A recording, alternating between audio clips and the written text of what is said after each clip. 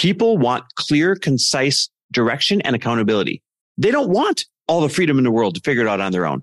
They want the right mix between freedom to fail and learn, but also lots of direction and accountability. Welcome, everybody, to the Chris Harder Show, where we are making you unapologetic about your pursuit of success, knowing that when good people like you make good money, they can then do great things. My name is Chris Harder, and several times per week, I will bring you epic guests, solo episodes, and every single tool, trick, and skill set you need to grow your business, grow your money mindset, and to grow your wealth to levels that you have never reached before. I've ended up in a unique place in life where I've got the experience, the connections, and all of the secrets that it takes to be successful. And I'm lifting the curtain to reveal it all to you in an effort to help put you in a position of abundance so great that you can then be as generous as possible. So let's lock arms and let's get started. And we're back with another episode of He Said, She Said. So we were taking a walk today and we're just kind of reflecting on team building and all the great people that we've had in our lives that have helped us build teams. But we got on in the conversation because we got the nicest text out of the blue. And it was from a former teammate who went off to do her own thing in a similar space.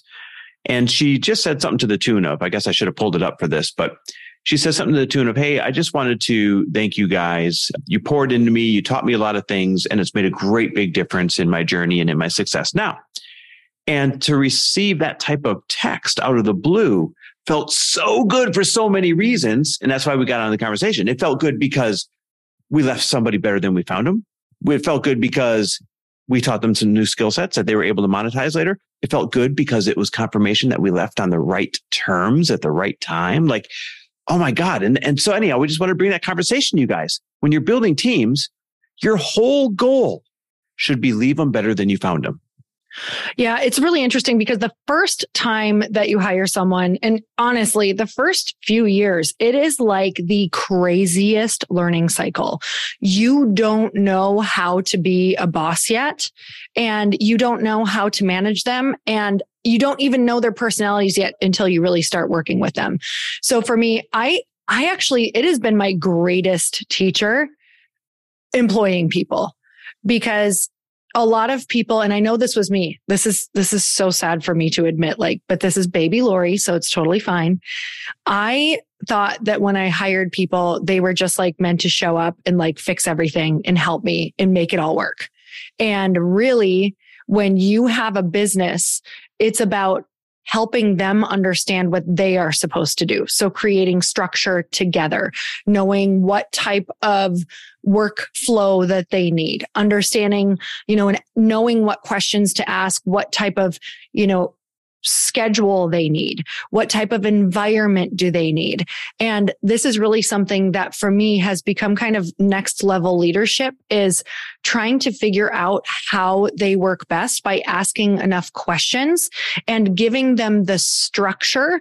And especially if you have an A player, enough things to do, making sure that they are actually challenged has been so important. Where in the past, I remember I would it's like I set this precedence of almost tiptoeing and almost oh, do you mind doing this? And that creates a little bit of a strain in your relationship from the start when you tiptoe and don't give that structure and just want them to show up and figure it out. Well, it's because when you're leading people at first, there's a lot of oxymorons, right? There's a lot of counterintuitive things. Here's one of them. You kind of referenced it.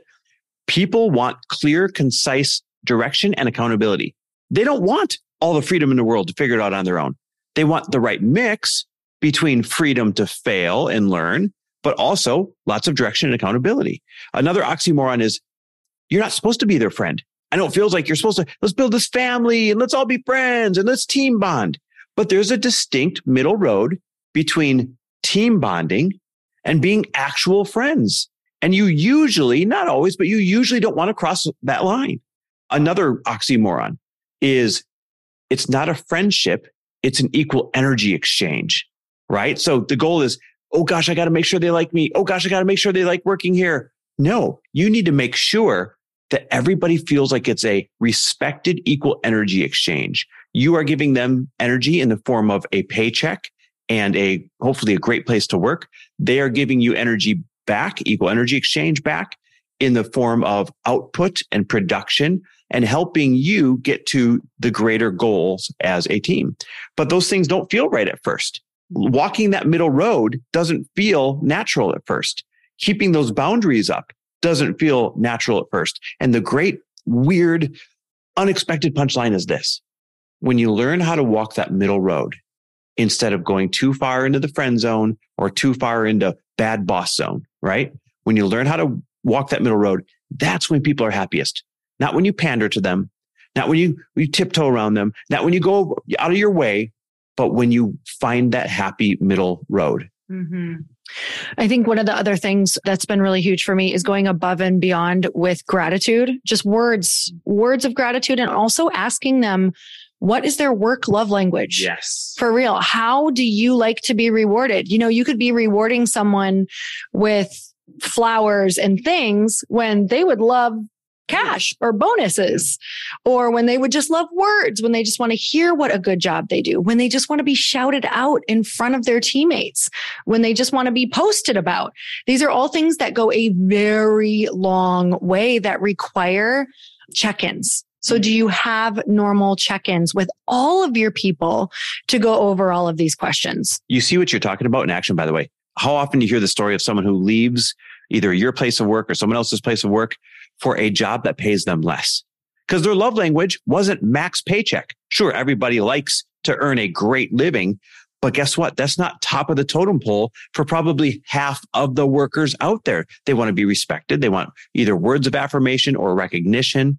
There's a saying out there, and it's funny, I said it in a podcast the other day, and the guy stopped me. He's like, wow, I've never heard that before. But what gets recognized gets repeated, right? People will feed off of recognition.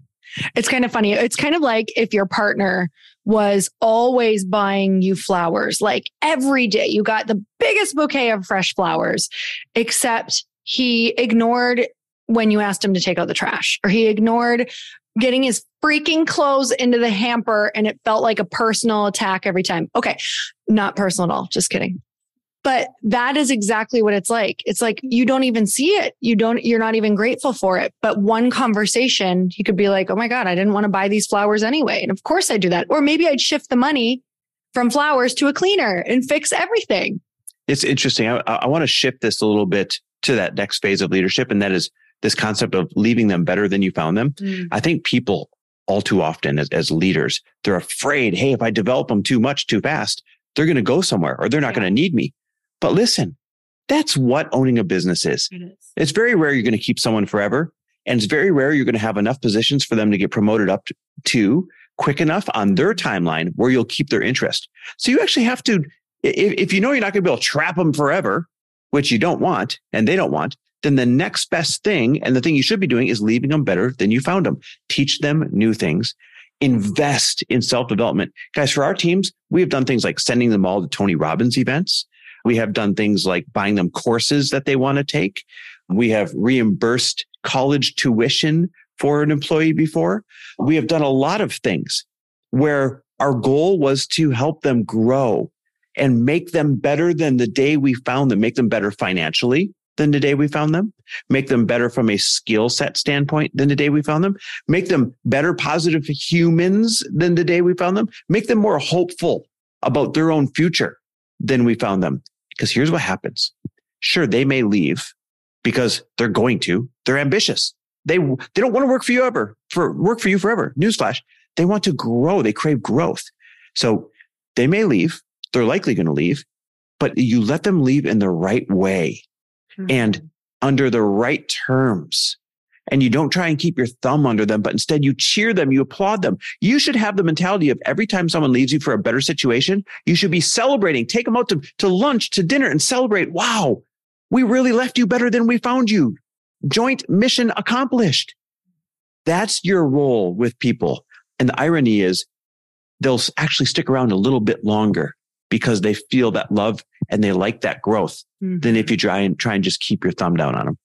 And if they know you're this type of employer and leader as well, you're not going to be blindsided by the fact that they're leaving. And I'll tell you why.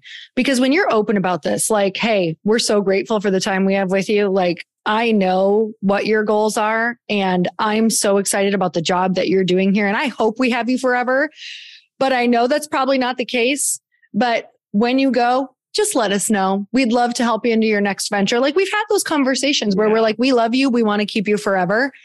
But like, we know you're going to grow. So what happens is they actually give you, I'm thinking of something. I would like to potentially try this out in a month or two. I want to make sure. Yeah, I'm starting a side hustle, but I want to make sure that your transition to someone new is so flawless. We've had people stay and train people. We've had people who are like, message me anytime, email me if this person is having any trouble, because we didn't say, oh my God, I didn't see this coming, or I'm so upset. I can't believe you're doing this to me.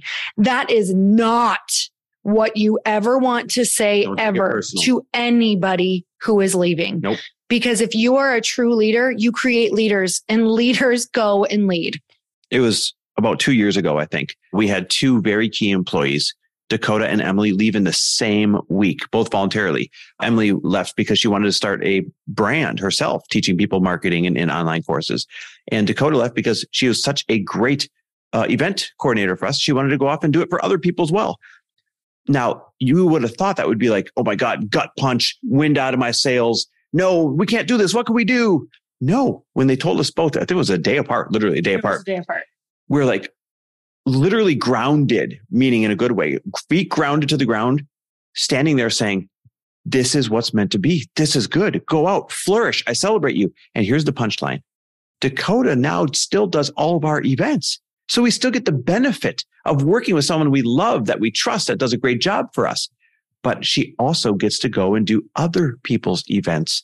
And it's fun to watch someone you love and care about flourish and make more money than if they were only working for you. Yes. Right? What a win-win. All right. So we wanted to share some of our just qualms throughout learning and growing. And like I said, if you're in this position in the beginning, I hope that these really help you, and reach out and ask people who have had a lot of people under them, because that will probably help you just not only save your people, but actually enjoy the process.